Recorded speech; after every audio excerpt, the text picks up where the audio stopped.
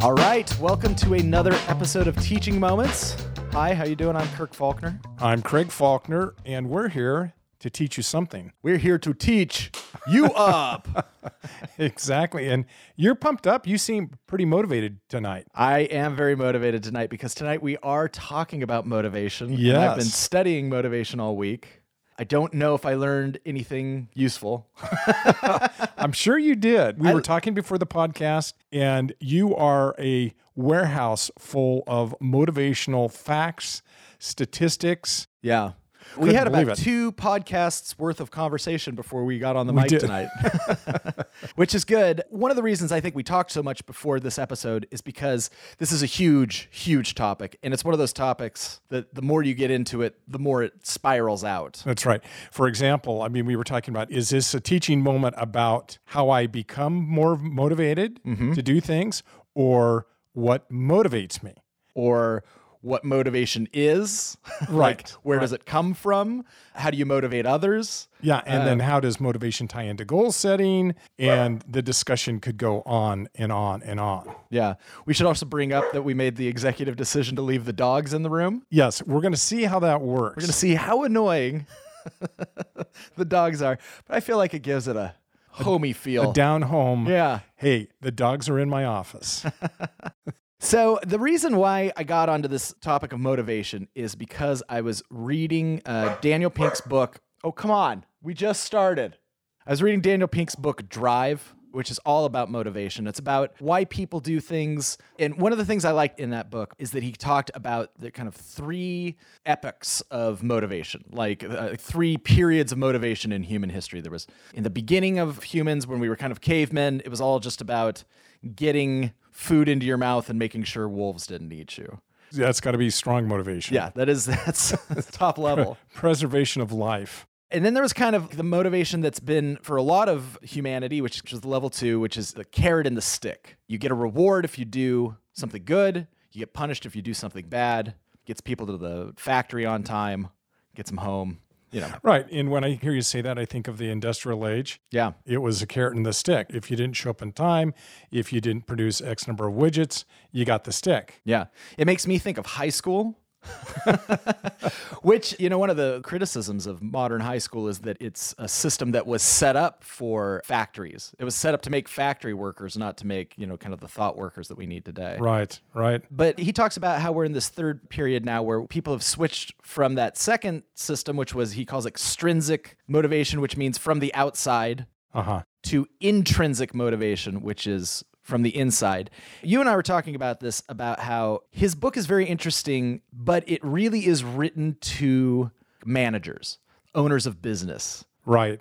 In fact, there's a really, really good whiteboard video that really is a takeoff from this book. And if you want to take a look at that, just go to YouTube, type in Daniel Pink, and that video will come up. I forget the name of it. Yeah. But it would definitely, millions of people have watched that video. Yeah, and he's got a great TED Talk too. Yeah, it summarizes it really well. One of the things I liked about the book, and that I thought was applicable and that I thought would work for our podcast, is that he identified 3 things that somebody can experience in their job which will help them feel intrinsically motivated. While it definitely is written to managers and business owners who are trying to help their employees be more motivated, I think for anybody who has a job or who has something that they want to do, you can kind of turn it around and say, all right, these are things I need to experience in my job. How am I going to get there?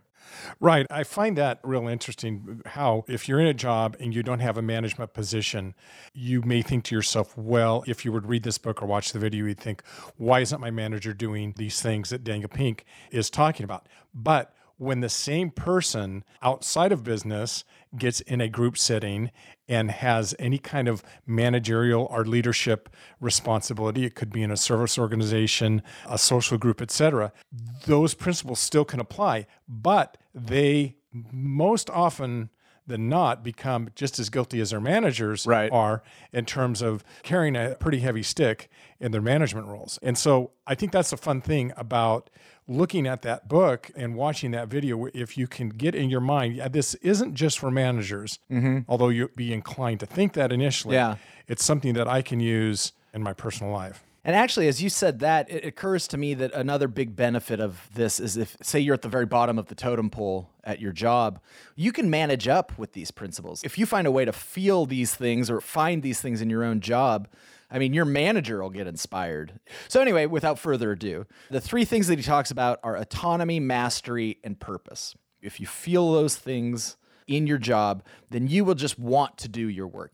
Bonuses won't help or make that big of a difference to you. You'll come in and you'll want to just pump away every day at that job. So anyway, it's been great having you on the podcast. Okay. Thanks. We'll see you next episode. No, okay. We'll get into it a little more, but yeah. So autonomy, mastery, and purpose. Well, autonomy, the first thing I think about is how difficult it is to tell a Faulkner anything. Yeah. We have a common trait in our family of 7 plus the 2 dogs. I think it's hard to tell the 2 dogs anything, is we like autonomy. We don't really like to be told what to do. Right. We like to be given a task, and then we like to go figure out that task. And I Right. think that's true for all of us. Yeah. Well, with the exception of me. I'm such a team player and like to be micromanaged. Well, I think it's a big theme out there right now. I think that's why entrepreneurship is such a big deal, is that people are looking for that autonomy and they go, well, I'll just go start my own team, which I think sometimes they don't fully appreciate the cost and the effort that it's going to take to Right. achieve that.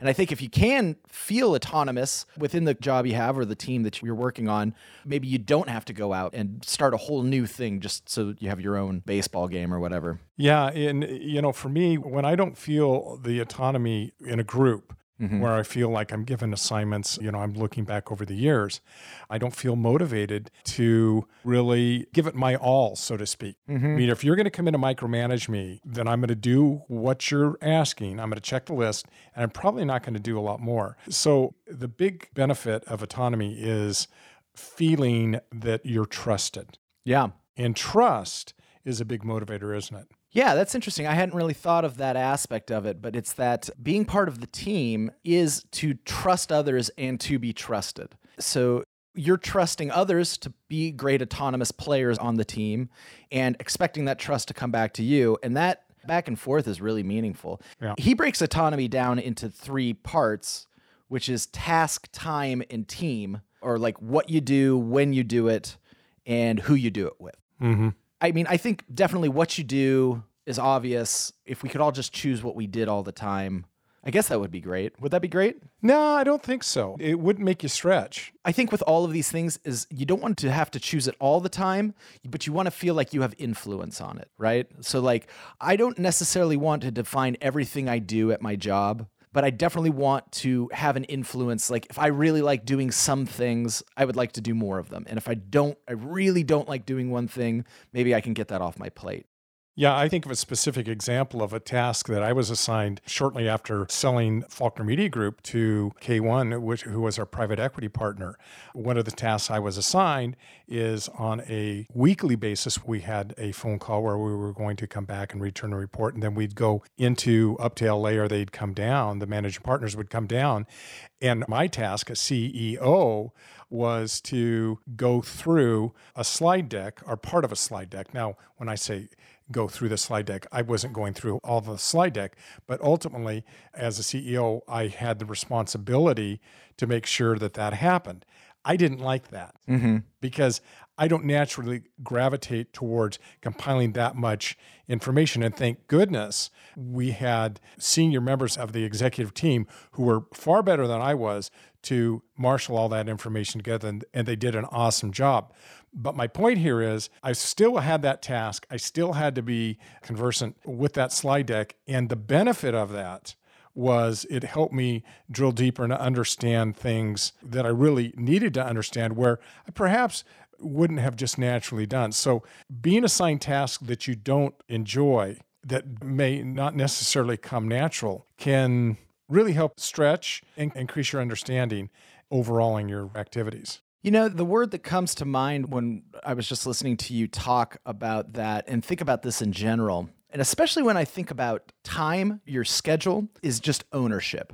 You can either look at your job and what you have to do on a day-to-day basis as something put upon you by someone else, or something that you have come to yourself and that you're owning. I think one of the most unmotivating things that there is the time card, where you go in and you check in, and from the moment you check in, you're handing all your time over to the company. You know, you sold your soul to the company store. And then when you check out, you're free. That's a really unmotivating way to look at that amount of time that you spend there. And really, if that's how you're looking at that time, why would you care how you spend that time? Why would you want to make the most of that time? It's not your time anymore. But if you own your time, or you own your to-do list, and it is what you have chosen to do, even the parts that you don't like, even like the eating your vegetables kind of part of it all, it really changes it up. You know, when I plan out my schedule, I try to put the things that I'm doing in my personal life on my work schedule. Like if I have things after work or before work, if I'm going to the gym or whatever, I want it all to be there because it's all my time. You know, I own all of that. Right. I'm just choosing to allot a certain amount of it. Yeah. Well, so we had task, we had time. What was the third element? Who you do it with whom you do it. Yeah. Your team, that's a tough one, especially if you're on a team with somebody who you do not like. That can completely ruin your motivation. So what do you do? That's probably never happened to you. It has, yeah. It has. I think we're thinking of the same person. Yeah, I don't have the answer to that because I didn't handle it very well. So, you know, I'm trying to think. I know what's happened to me, you know, over the years.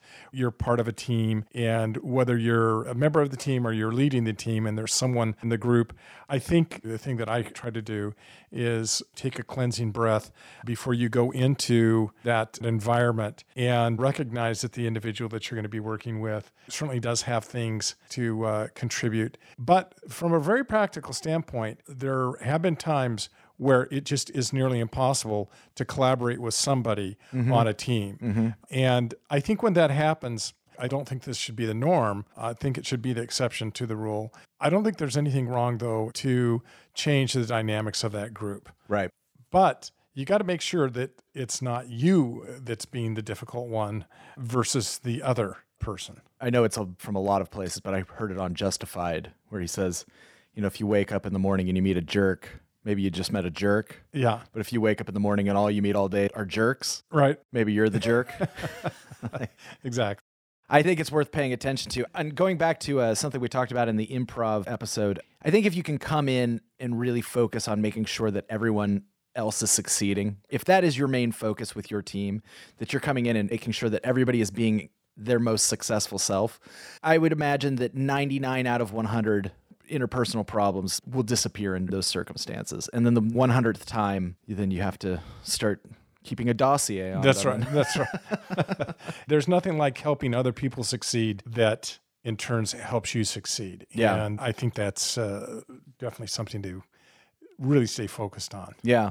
When I think about the times I've had an opportunity to choose somebody, say there's somebody at the office or somebody, a collaborator that I really wanted to work with and they wanted to work with me and we worked together. I mean, that's incredibly motivating. That can be, you know, that's Steve Jobs and Steve Wozniak in a garage together somewhere. That kind of stuff can produce immense results. And so if you are managing people, it's something to consider is like really let people gravitate towards who they gravitate to. People tend to find the people who complete their skill sets and who they have great communication paradigms with. And there's really a lot of, I hate to use the word, a lot of synergy. Yeah, there is. There can be. So I think the millennials like autonomy. Maybe to a fault. I don't know if that's fair to say. I mean, it's really important to everybody to be able to work remotely now, and they should probably have where on here. And that's interesting you bring that up because a company that I consult with was real big on letting people work remotely until they experienced what that meant. Yeah. And what that meant was communication problems, being able to assign tasks in a timely fashion, being able to communicate and have that interpersonal communication flow that is so much more dynamic live. And so there were a lot of frustrations about tasks, about the time that was being spent, and about the team and the dynamics of the team. I'm not saying I'm not a fan, but I think it has to be very, very carefully defined in the spirit of full disclosure and transparency. I think that typically having team members all working together in a work environment is certainly more effective. There's always exceptions to that rule. I know some people really work better. I really do think for some people it is the best way for them. Maybe it's just the best for their life. I don't know if it's maybe the organization or what. I know for me personally, I have a really hard time working remotely, especially if that's the only way I'm working. It's way harder for me to stay on task. It's way harder for me to stay tied in with the team.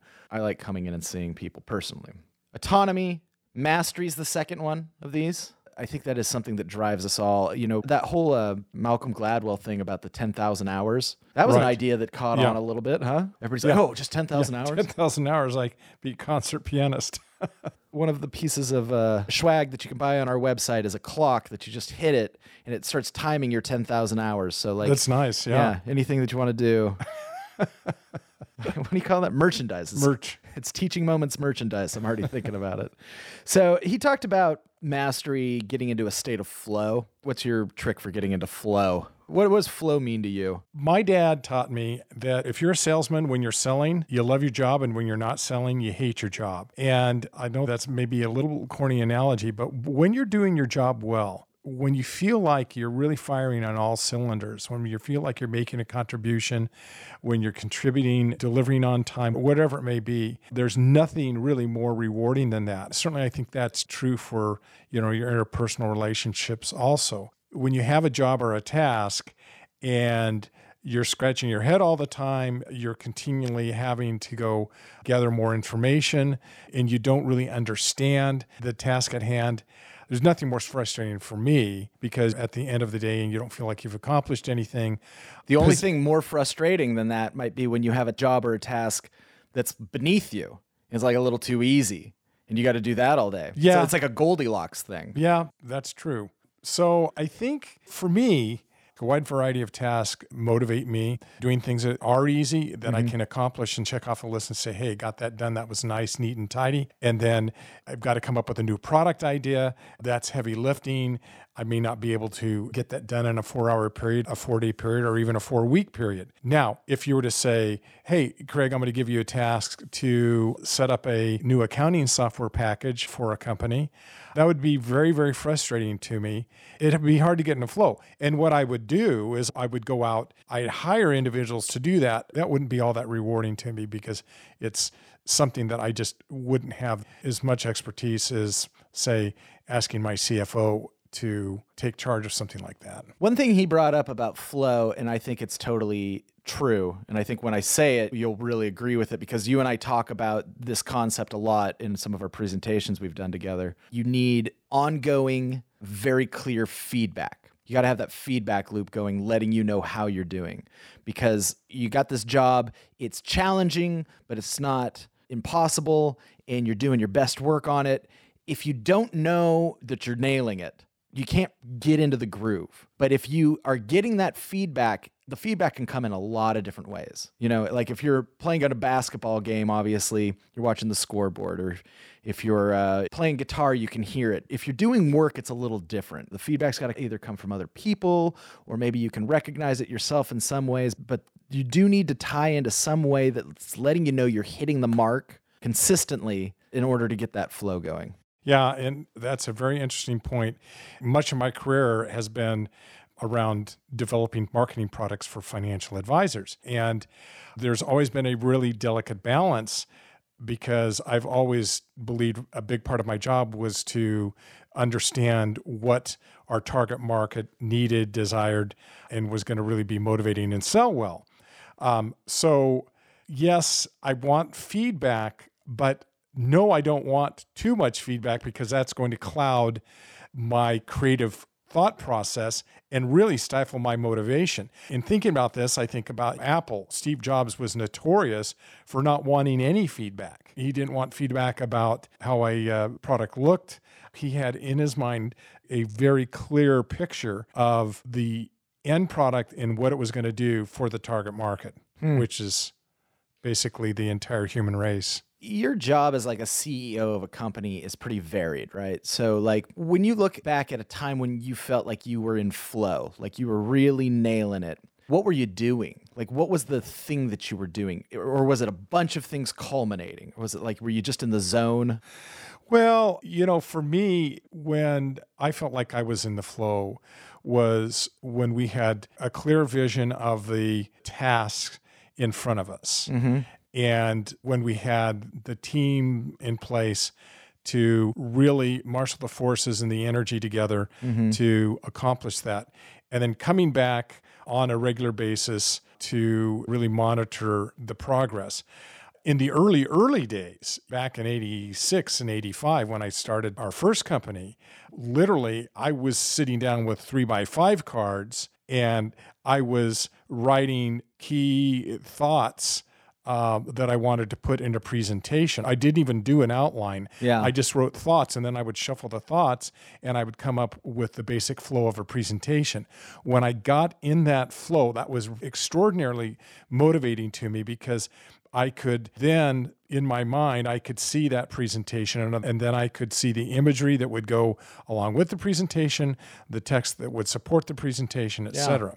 Does that make sense? When we were talking about it, I could tell that you weren't completely buying the feedback thing. And then I was kind of thinking about it myself, and I was like, well, one of the times I think I'm most in flow is when I get into a really good flow writing, and I'm not getting any feedback when I'm writing. Maybe this is a point where Daniel Pink and this podcast diverge a little bit.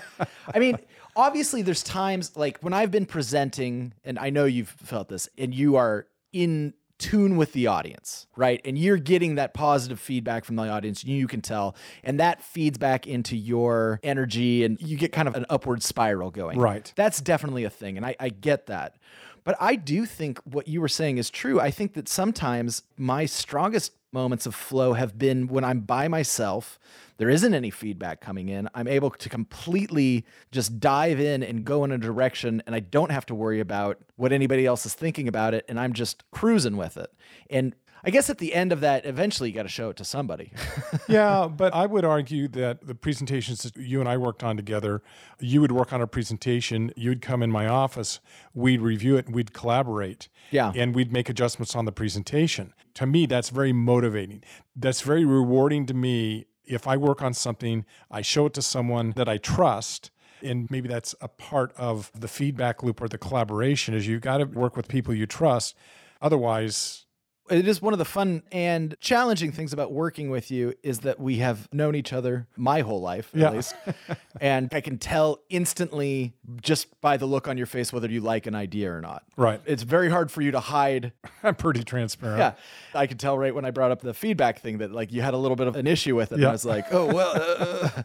But that is interesting. I mean, that goes back to surrounding yourself with people that you have great communication with, because really maybe that is part of it too, that you like become that feedback system for each other in a way that doesn't have to be as formal as like somebody going through and giving you notes or that instant kind of back and forth. That actually, I definitely see how that gets you into a state of creativity and flow. So feedback can really enlighten and inspire your motivation, and it can also stifle motivation. And so I think you have to understand that about yourself. And then hopefully you can put yourself in a position where you can moderate that feedback when it best suits you for your motivation. Yeah. Yeah. I hope that makes sense. I liked it. Okay. The other thing that he said about mastery is that it's never ending. Like you never get there. He calls it an asymptote, something like that. You know, like one of those graphs that gets really closer and closer to a line, but it never totally gets there. Okay. But I don't feel like I ever really got there on anything in my life. So I don't know if that's really mastery is the only time I experienced that. Well, I think so many of us, we master something to the point that we can excel at it, but we don't become necessarily just exceptional at it. The greatest of all time, the Right. GOAT. I think that's okay. I think that's okay too. Yeah.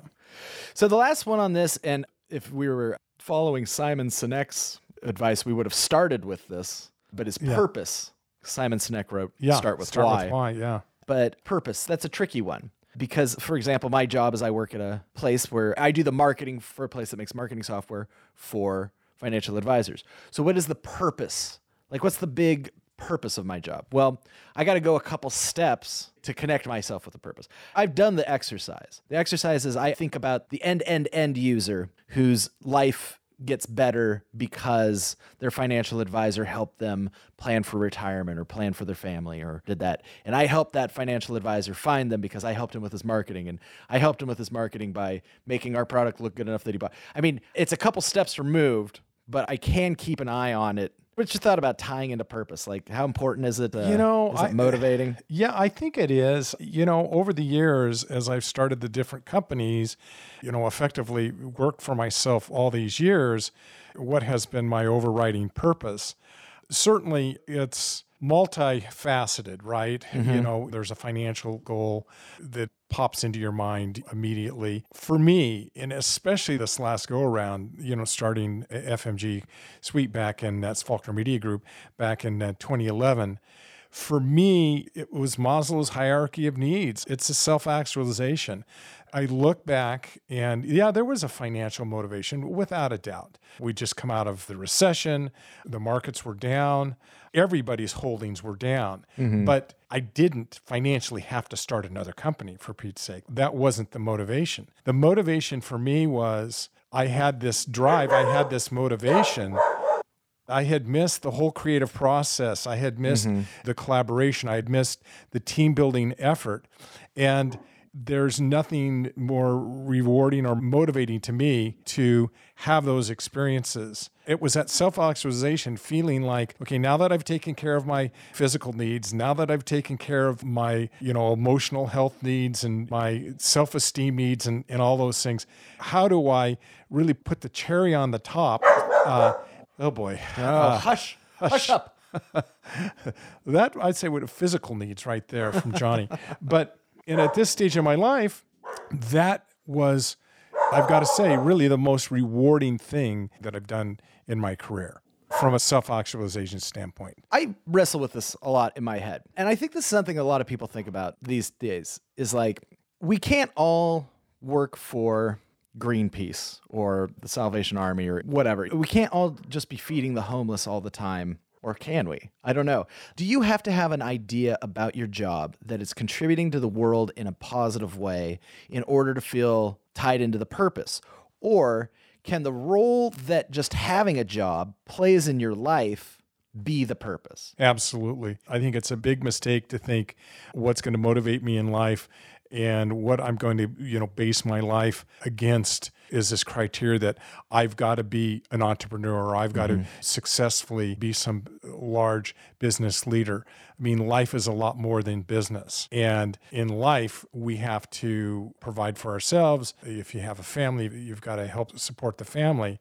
So I think your work becomes just a part of that. Mm-hmm. Now, I've talked to a lot of people over the years about entrepreneurship, and I firmly believe that there are some people that should be entrepreneurs, and there are a lot of people that shouldn't. Now, who am I to judge who should and who shouldn't? I certainly wouldn't judge, but I think that an individual that can recognize that work is just a part of their life and is going to be part of their motivation in some ways may be better off than an entrepreneur that's consumed with their idea, because you can become imbalanced. Do you ever have a moment where you looked at what you did, not your life or the way that you were living your life, but specifically what it was that you were making, and thought, why am I spending all of this time on this thing and not some other thing?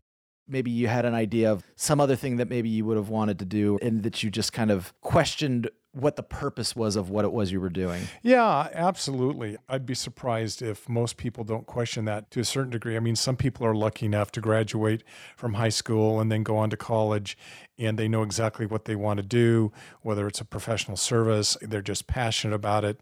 I want to become a physician. This is the type of medicine I want to specialize in.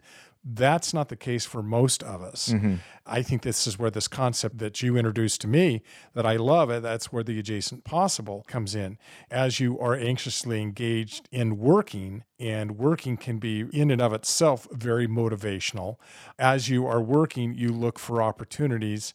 And as opportunities arise, they typically don't arise outside some unrelated field. They arise from an adjacent possibility. Right. I was a financial planner. I was giving seminars. Someone asked me about the seminars. I thought, why don't I go into publishing and publishing these seminars? It was the adjacent possible. I didn't need a 180-degree refocus. I needed a 15-degree refocusing of my time, talent, and energies. You didn't need to do the best thing in the whole world. You needed to do the best thing in your world that you could do right there. Right. And use your talents the best way right there. I think that's interesting. I mean, to be completely honest, I struggle with the concept of purpose a lot. Like, it's something I think about a lot. I've looked into a lot of different ideas about what creates purpose and what drives people. And I think it's an ongoing question for me. I think the central element to purpose, it can't be just about you. I think when you're looking at purpose, if you want to have purpose as a part of your motivation, it has to be other-centered. That's another thing we were talking about a little bit before we started this podcast. And when you have purpose, my purpose of starting a company was to help financial advisors market more effectively to the consumer. The consumer could make better decisions. But also part of my purpose was to provide opportunity for team members to grow and expand in their career. I mean, that was very, very rewarding for me. So I think your purpose, while it can be anchored in self-motivation, it needs to also be anchored in other people too. What's your purpose for this podcast? Why are we doing this? Well, I'll tell you my purpose. The big thing that I'm motivated in doing as I look forward is I feel like I've got this 35 years of experience and I'd like to share it. I really would like to share it. If I can share it and monetize it some way, that's great. But the monetization is not a big deal. And you and I have talked about this. That's not nearly the motivation of me sitting down and sharing my experiences, failures, successes, frustrations. And I get, a lot of joy and a lot of satisfaction from being able to think, I could help others that are motivated. So that really is my major motivation. How about you? Well, I have a few. I was thinking about this on the drive over today. One of them definitely is, going back to mastery, is when we were making the Cancer with Craig podcast, I felt like we got into a flow with it. I felt like we did a good job. It was very satisfying to me. Like, it was satisfying to go back and listen to them. It was satisfying to have other people listen to them and think that we did a good job. It was satisfying while we made them. I think this podcast is more of a challenge. And I don't think that I've snapped into the flow yet to the same degree, but I want to get there. Right. So there's a challenge aspect to it.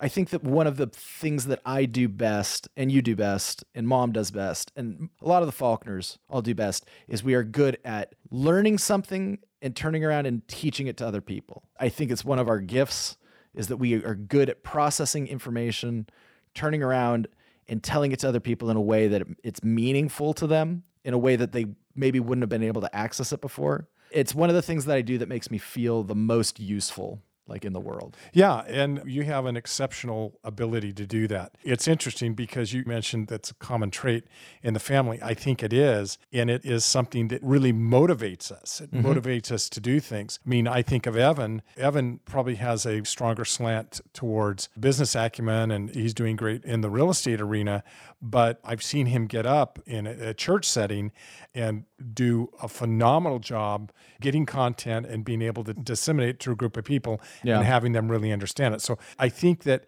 even though we have different interests in the family, I do think that's a common trait.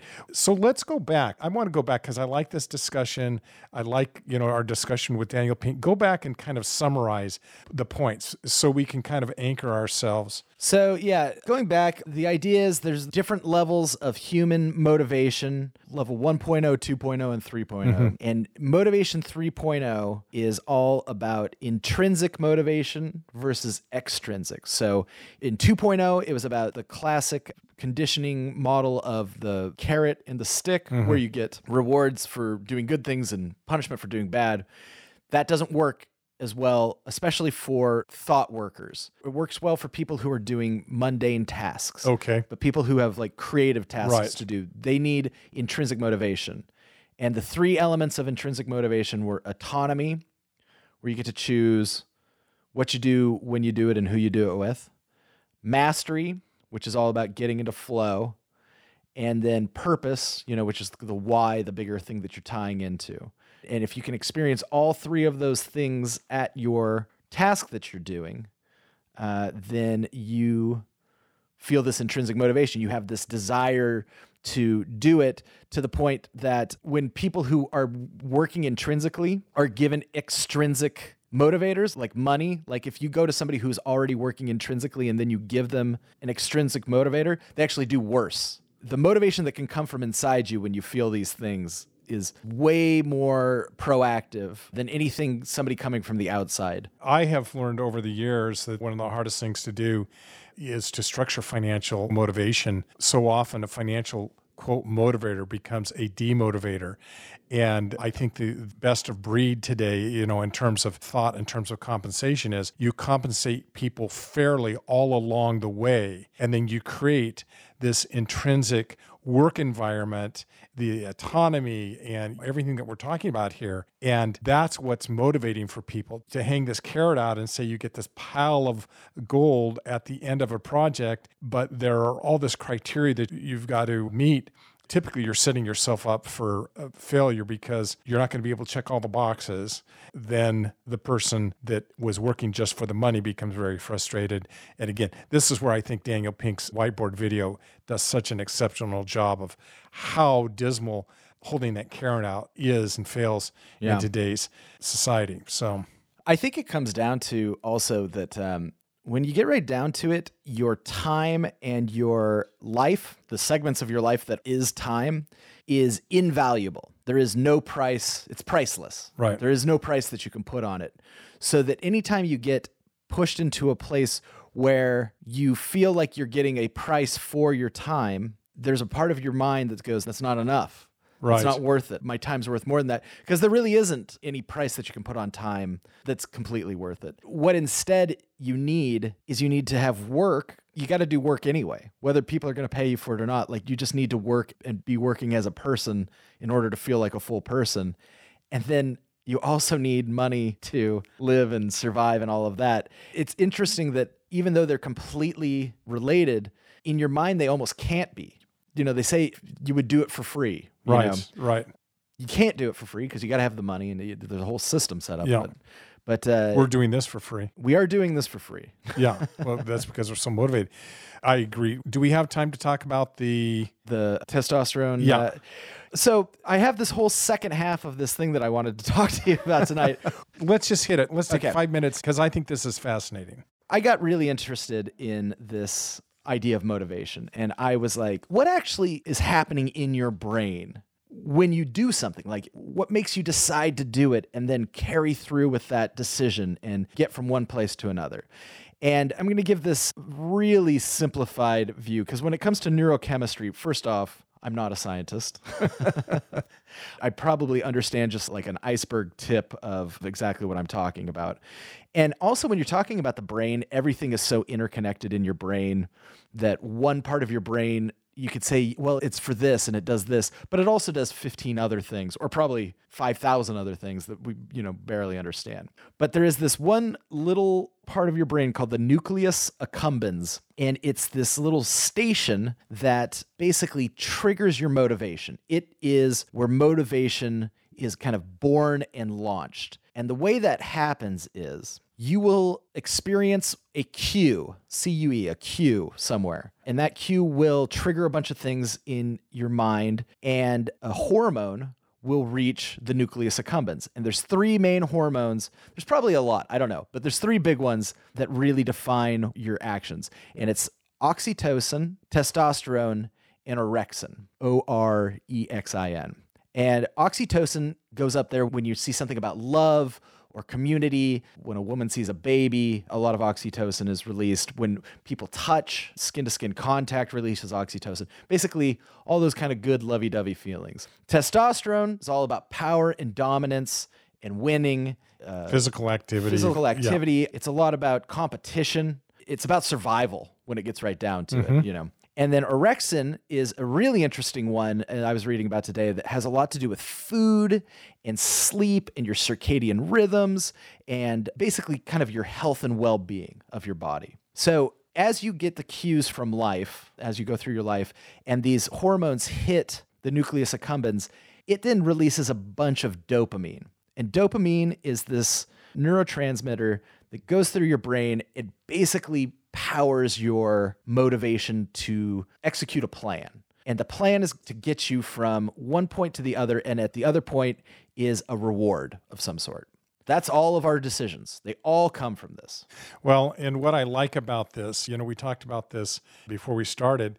I really like knowing this because if you want, and perhaps this is our takeaway for our listeners, if you say to yourself, you know, gee, I'm just not motivated, I think you look towards how do you get the right balance. So it's a combination of physical activity, right? And physical activity is going to release what? That's going to release testosterone. Okay. It's a combination of relationships and interaction. For oxytocin. Oxytocin.